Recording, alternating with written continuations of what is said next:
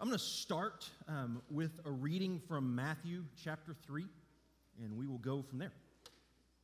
In those days, John the Baptist came preaching in the wilderness of Judea and saying, "Repent, the kingdom of heaven has come near. This is he who was spoken of through the prophet Isaiah.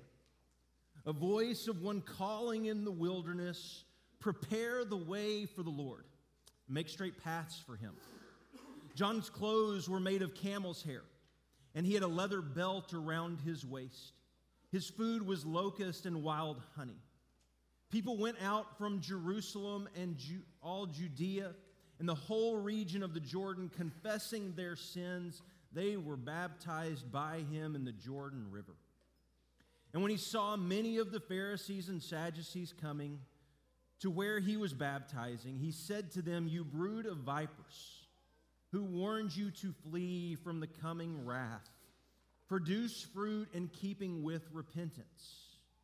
And do not think you can say to yourselves, 'We have Abraham as our father.' I tell you that out of these stones God can raise up children for Abraham. The axe is already at the root of the trees, and every tree that does not produce good fruit will be cut down and thrown into the fire. I baptize you with water for repentance, but after me comes one who is more powerful than I, whose sandals I am not worthy to carry. He will baptize you with the Holy Spirit and with fire. His winnowing fork is in his hand, and he will clear his threshing floor, gathering his wheat into the barn, and burning up the chaff with unquenchable fire." Father, this morning, we pray that your presence would meet us in this place. And Father, that you would speak powerfully to us and boldly. Father, for the good and the glory of your kingdom in this world. We pray this in Jesus' name. Amen. So growing up, I dreaded a certain phone call. My parents would get a phone call from time to time letting them know that they were going to have company. And we were going to have house guests, and if we were going to have house guests, then we were going to have jobs. And so we would together, my sister and I, begin frantically cleaning the house, picking up our toys, cleaning the bathrooms, making sure the kitchen was presentable, making sure that our guest had a clean home to come into, and it was our responsibility as the kids to kind of make sure it happened. My parents did a great job of overseeing it. They were great. And I always hated the part when company finally walked in the door, because the phrase my mom, I think, always used was, "You'll have to excuse the house." And I'll be quite honest, the response I wanted to give was, "What do you mean you're going to have to excuse the house? This is the cleanest this house has been in the last 2 months. We did this for your arrival. We picked up." And so there was this part of me that was a little bit frustrated with that response. Why in the world would you say you'll have to excuse the house? We did a great job of getting it ready. But I want you to imagine just a minute in your life. You receive a phone call letting you know that 1 month from now, the President of the United States is going to visit your house. He's going to be a guest for dinner. You can choose whatever you want. It can be any president you want in the history of U.S. history.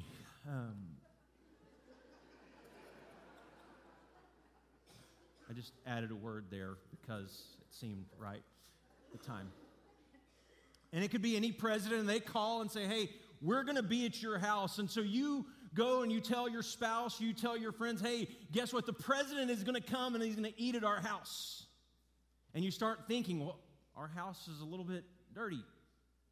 We're probably going to go ahead and start now. We're not waiting till the night before to start cleaning, and we're doing some work outside, and we're getting prepared.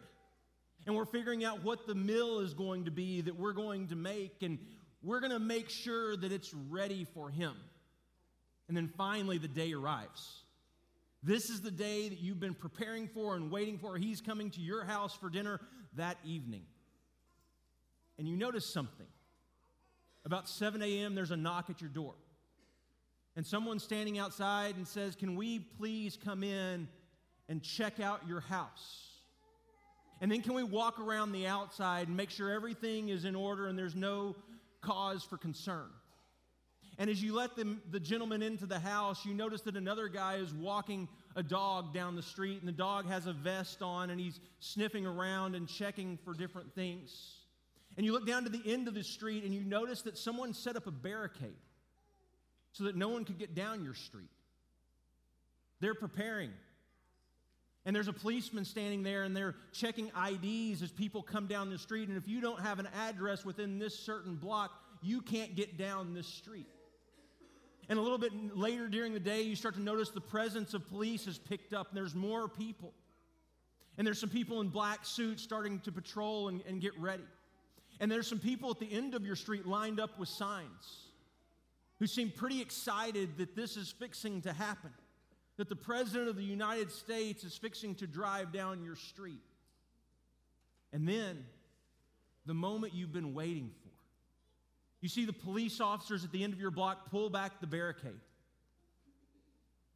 And then a motorcade of motorcycle police officers pulls down your street, followed by 3 or 4 black SUVs, followed by another 3 or 4 motorcycles. And they pull up in front of your house, and the crowd at the end of the block is cheering and celebrating that this is a moment they're getting to see the President of the United States in Tyler, Texas. They're excited, and you're excited. And the door of the SUV opens, and some men in black suits surround the president, and they're looking everywhere to make sure everything is okay. It's the moment that he has arrived. John plays a role in this Jesus story in very similar fashion. His job is to prepare the way for the coming of Christ. And he is the one that is sent out into the wilderness to prepare that road, to make the path straight, and to cut this tree down that doesn't belong there and throw it into the fire to the side, because we've got to clean up this mess because the King, Messiah, is coming back. And we've waited for this day. We've waited for Messiah. You put yourself in Israel's shoes. They've been waiting and waiting for hundreds and hundreds of years with the promise that the King, the Messiah, was going to come. And they had this idea in their mind that when Messiah came, he was going to be Elijah 2.0. He was going to stand and he was going to call down fire from heaven, and it was going to consume everything that didn't belong. But the people of Israel were going to be rescued and redeemed and forgiven and set free. And this was the moment. And so John goes out into the wilderness to start preparing the way and make this straight and cut that hill down and move this tree and throw it into the fire, and let's burn up what doesn't belong. Let's begin to line the streets and celebrate because the King is going to come. And you get glimpses of what they're going to see a little bit later as the crowds line this street with palm branches, and the crowd is yelling, "Hosanna, Hosanna." They've been waiting. And they've been longing for this day. And John's role in this story is to simply prepare the way. Because the hope is with Messiah's coming into the world that things would be made right. That their brokenness and their oppression would come to an end. And they would be redeemed and comforted and set free. And with it would come forgiveness and healing and rescue and comfort. And John's message is the time is now. The time is now and the king is coming. Let's get ready. Yesterday we had a group of people. I don't know how many we had, maybe 15 or 20 that showed up at Jim and Dixiana Upton's. And we started cleaning. And there were vines and there were some overgrown areas in their gardens and flower beds. And there were stumps that needed to be cut down. We didn't have an axe, but we had a lance. Lance Dill. We didn't need an axe, we had a lance. And we were cutting down stumps and trying to get rid of what did not belong.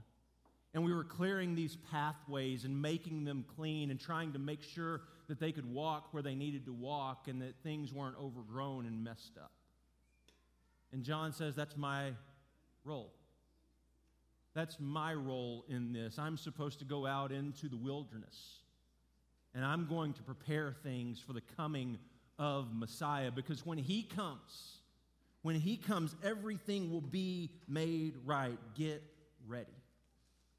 But the problem is they did not know what to expect. Like I said, they were looking for the new Elijah 2.0. They were looking for the conquering king. He was going to come back on his white horse with a sword and slay everyone, and then Israel would be set free and redeemed, and everything would be made right, and they're looking for the wrong thing. And John is out in the wilderness. He's baptizing people. And it says that he's baptizing them for repentance. And repentance is this ancient Jewish concept. A word is teshuva. And it means to turn and return. To turn and return. It's this idea that you are moving in one distinct direction, and then you realize the direction you are moving in is not right, and you turn and go the opposite direction. We've talked about it throughout these last few series in the sense that God has given his good creation to us to steward. And so many times we take the good creation and we start going in one direction with it, a direction that it was never intended to go. And it's the realization that God has given us this to steward, and we are not stewarding it well, and we're going to turn and we're going to try to bring it back to redemption, to breathe life into this creation, to steward it well, and to help it to go somewhere, that we have a purpose in this world to bring hope and healing and forgiveness and grace into this world. And John is preparing people for this moment. And he's calling them to turn and to be baptized. But he says that there's one coming after him who's going to baptize in a different way. And it's not just simply that baptism is not going to be a part of the equation, but baptism is going to be a little bit different. There's still going to be a sense where we are baptized to repent and be forgiven. But there is also this aspect where we are going to be filled with the Holy Spirit. And we talked about a few weeks ago that Spirit is a spirit of a counselor and an advocate. And he would come and fill us up and begin to live out of our lives.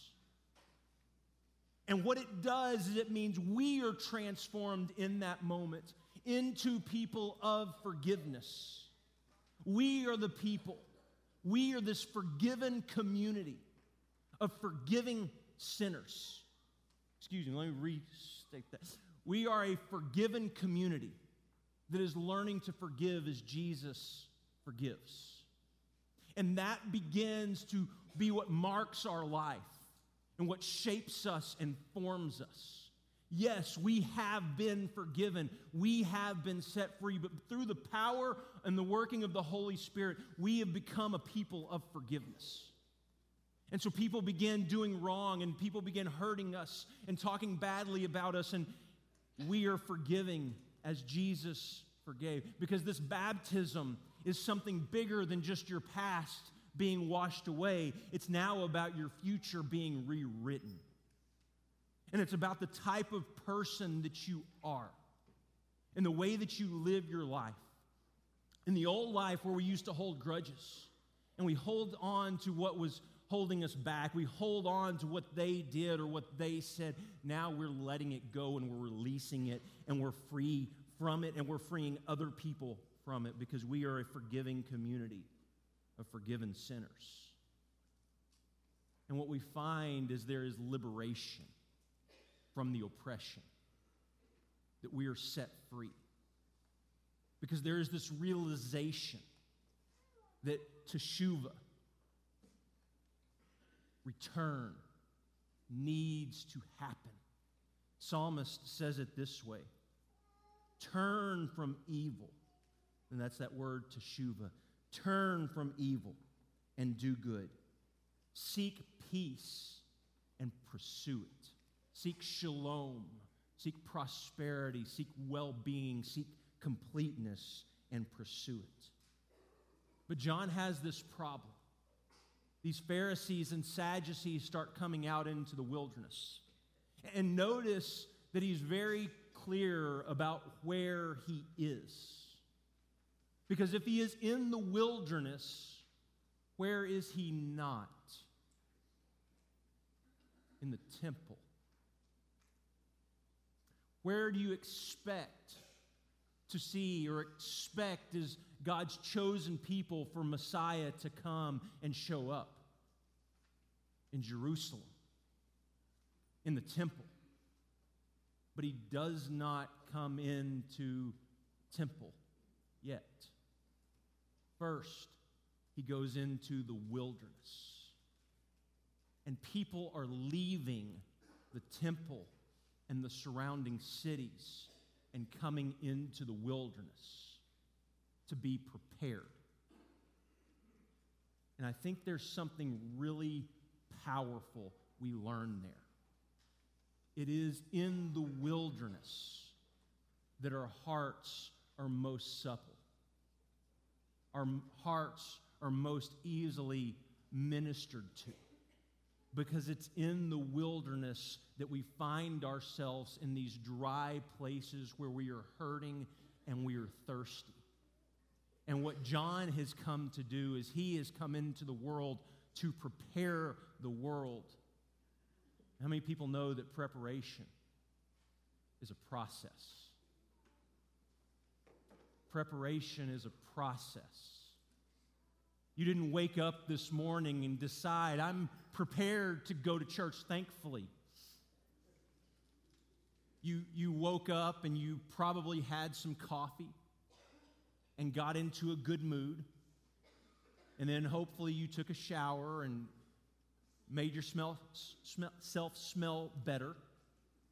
And you got dressed and you got in your car and you ate breakfast and you came to church. There's a process. Preparing to preach is a process. It's not just getting up on a Sunday and saying, you know what, I think I'm going to talk about this for, of course, I'm sure sometimes you think I do. But it's a process. Preparing for your week is a process, right? You sit down on Sunday night or Monday morning and you write down what you have scheduled this week and what you want to accomplish and appointments and things that you need to remember. It's a process. I think the same way forgiveness is a process. It's a process where we come before God and we say, God, there is some stuff in my life that does not belong, that needs to be weeded out. And God, I need to ask you to forgive me. And not only do I need to be forgiven, I'm going to turn and I'm going to try to start living differently. Prayer is a process. Fasting, reading is a process. And the process is important. So what John is doing is he's going out into the wilderness. And the wilderness is the place where it seems like God is not present. It's the place that seems void. It's the place where it's dry and you are thirsty and you are looking for God. You are looking for healing. And God comes in there. It is a process where God meets with you. I wonder how many people this morning feel as if they are in the wilderness. They're in a dry and weary place. A place where your life has just dramatically taken a turn. And things are different now than they were before. And there's fear. There's fear of not knowing what tomorrow looks like. There's fear of, I'm not even sure we're going to make it. There's fear and uncertainty of, how do we make it through this week after the news we got last week?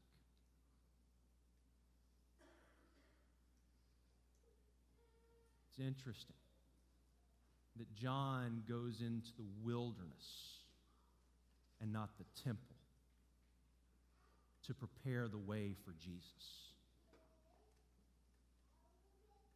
Maybe it's that in the wilderness, the voices around us, the noise that distracts us, the pace of life that wears us down, comes to a ceasing halt.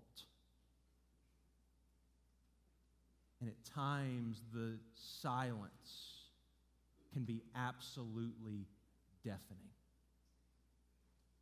because we are waiting for God to show up. And John comes with this simple message that I have come to prepare the way for his coming.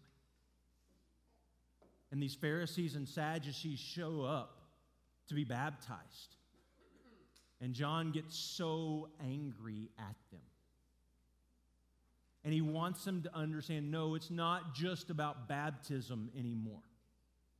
It's about truly turning your life and moving in a different direction so that the kingdom of God will come into this world to bring hope and to bring healing and to bring restoration. Maybe you've been in that place before where you were in the wilderness and you were in a dry and weary land and you were hurting and you were searching and you were deathly afraid. And someone did something to discourage you. Someone did something to hurt you. Maybe someone did something to doubt, to make you doubt that God even loved you anymore. And in John's mind, that's the role the Pharisees are playing. They're not making it easier for people to come to Jesus for healing. They're making it more and more and more difficult. Because they're holding everyone else to a different standard. And they're saying, well, we don't need to repent of anything. We have it all together. We're good. It's those people that have the problem. And John says, you brood of vipers. See, their problem isn't the egregious sins that we would think of. Their problem is pride and arrogance. And their pride and arrogance makes it so difficult for other people to enter the presence of God because they have it in everyone else's mind. They have it all together.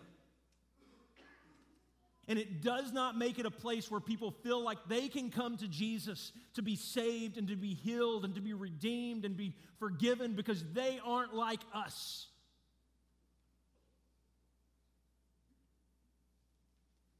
I got to ask, what side of that equation do you find yourself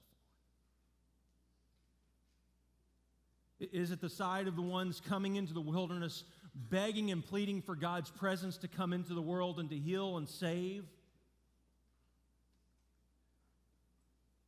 Or is it the one that's saying, hey, we got it all together. We don't need anything. We're okay. Because I'll just tell you the honest truth. For me, I bounce back and forth between the two. And I don't mean to. Because I find myself at times saying, well, thankfully I'm not like them, and thankfully I haven't been through their problems. And I also find myself at times saying, God, I'm hurting and I'm broken, and they look like they have it all together. And my guess is there's a lot more people in here that are where I am than not. People that bounce back and forth between the two. And here's the bottom line. Both sides need God's grace and forgiveness and healing, because there is something that is not right. Other distractions, when we're hurting and when we're longing and when we're broken, and so many people, so many of us avoid those desert places like the plague. We hate being there. We want to avoid it at all costs, but maybe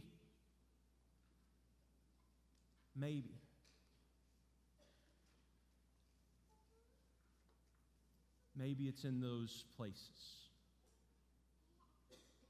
that we truly learn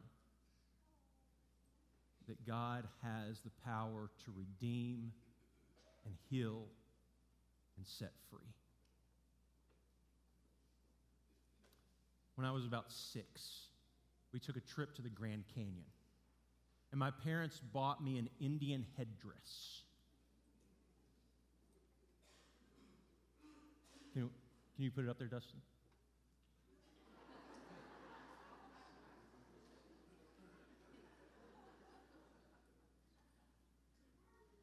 And I was running through the trails along the side of the Grand Canyon. And I think this was actually at a state park not far from there. Or maybe it was New Mexico on the way. I should have asked my mom about this story. The part I remember is and this is not politically correct. I'm sorry that it's not, but I'm running up and down the trails and leading the way and trying to make everything go. And my parents are following along. And I get a ways from probably 40, 50 yards down the trail, and my parents are around the bend, and I can't see them. And all of a sudden, I hear back, wah, wah, wah, wah, wah, wah. And I froze.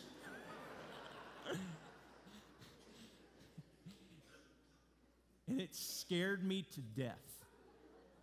And I turned and I sprinted as fast as I could back to my parents.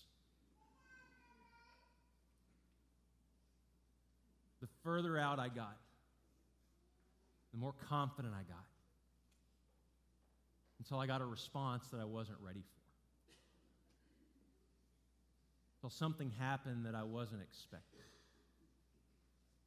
And it was in that moment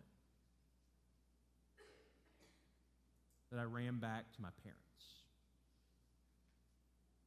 Because things weren't right.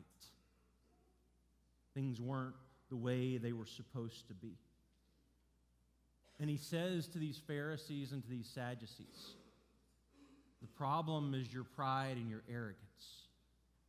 And you put so much confidence that Abraham is your father and that you're going to be saved because Abraham.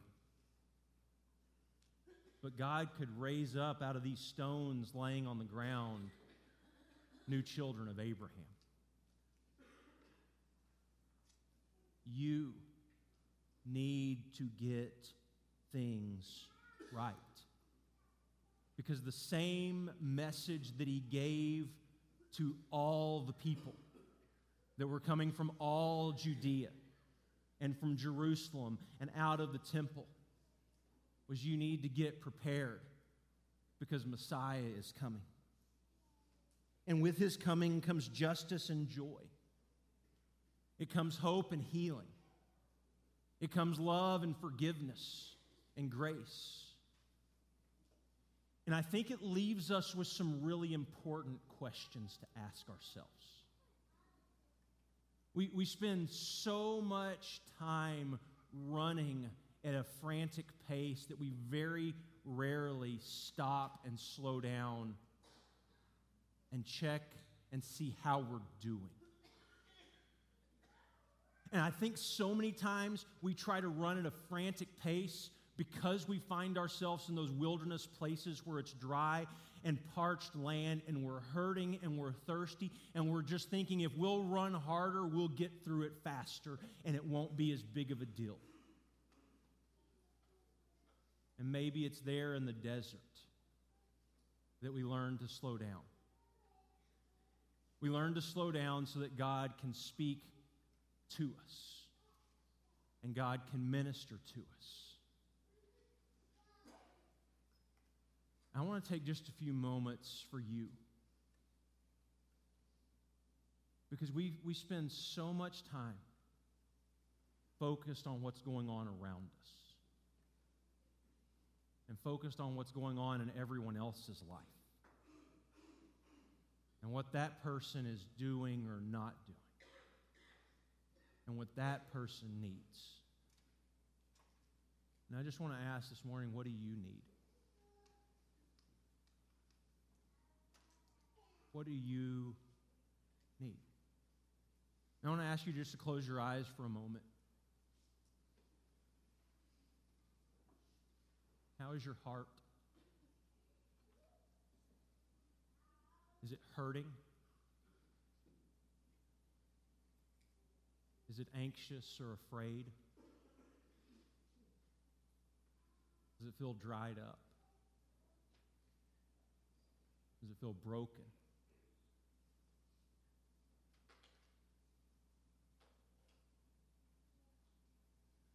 And if you could ask God anything, what would you ask Him to do for you this morning? To come and breathe life into your broken spirit. To come and set you free from your need to be right and pride and arrogance that seem to control your life. Do you need healing? Do you need a relationship to be restored? Do you need hope? Do you need forgiveness?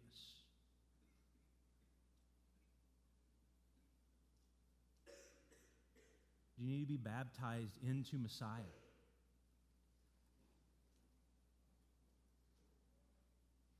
Do you need to repent, to turn and return to the way of God?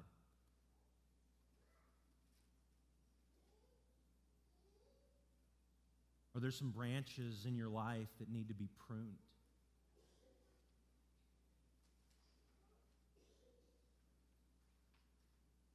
Are there people around you that God has sent you to minister to?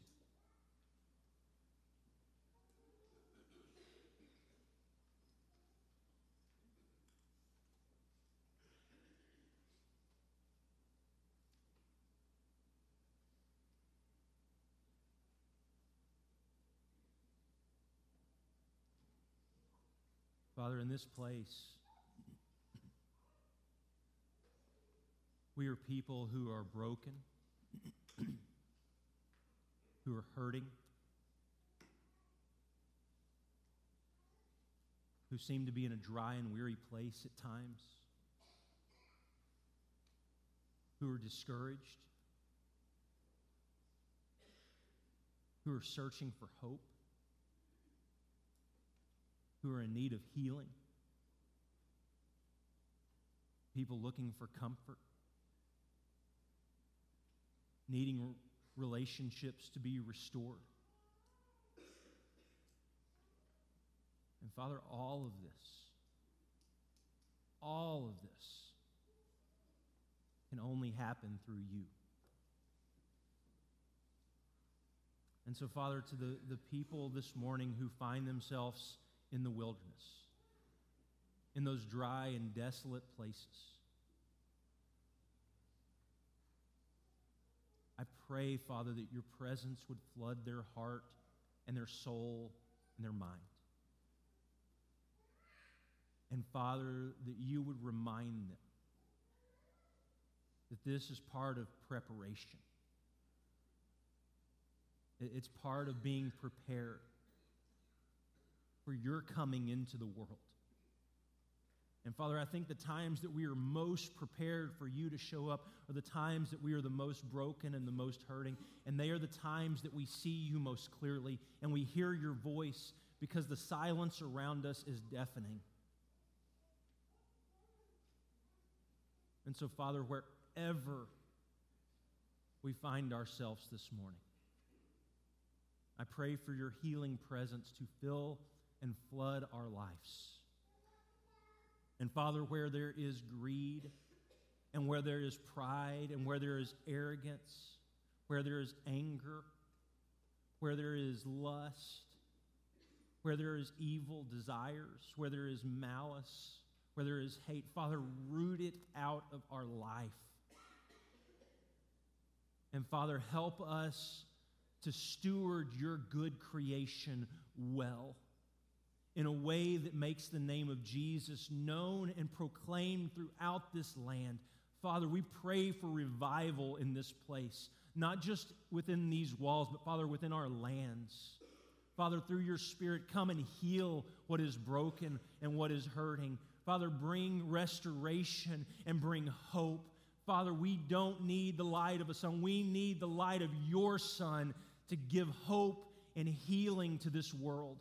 Father, we wait. We long for the day that you come back and make things right. Father, we wait in eager expectation. Father, come, Lord Jesus, is our prayer. Father, come heal what is broken in our lives and in our lands. We pray and trust in the powerful name of Jesus. Amen.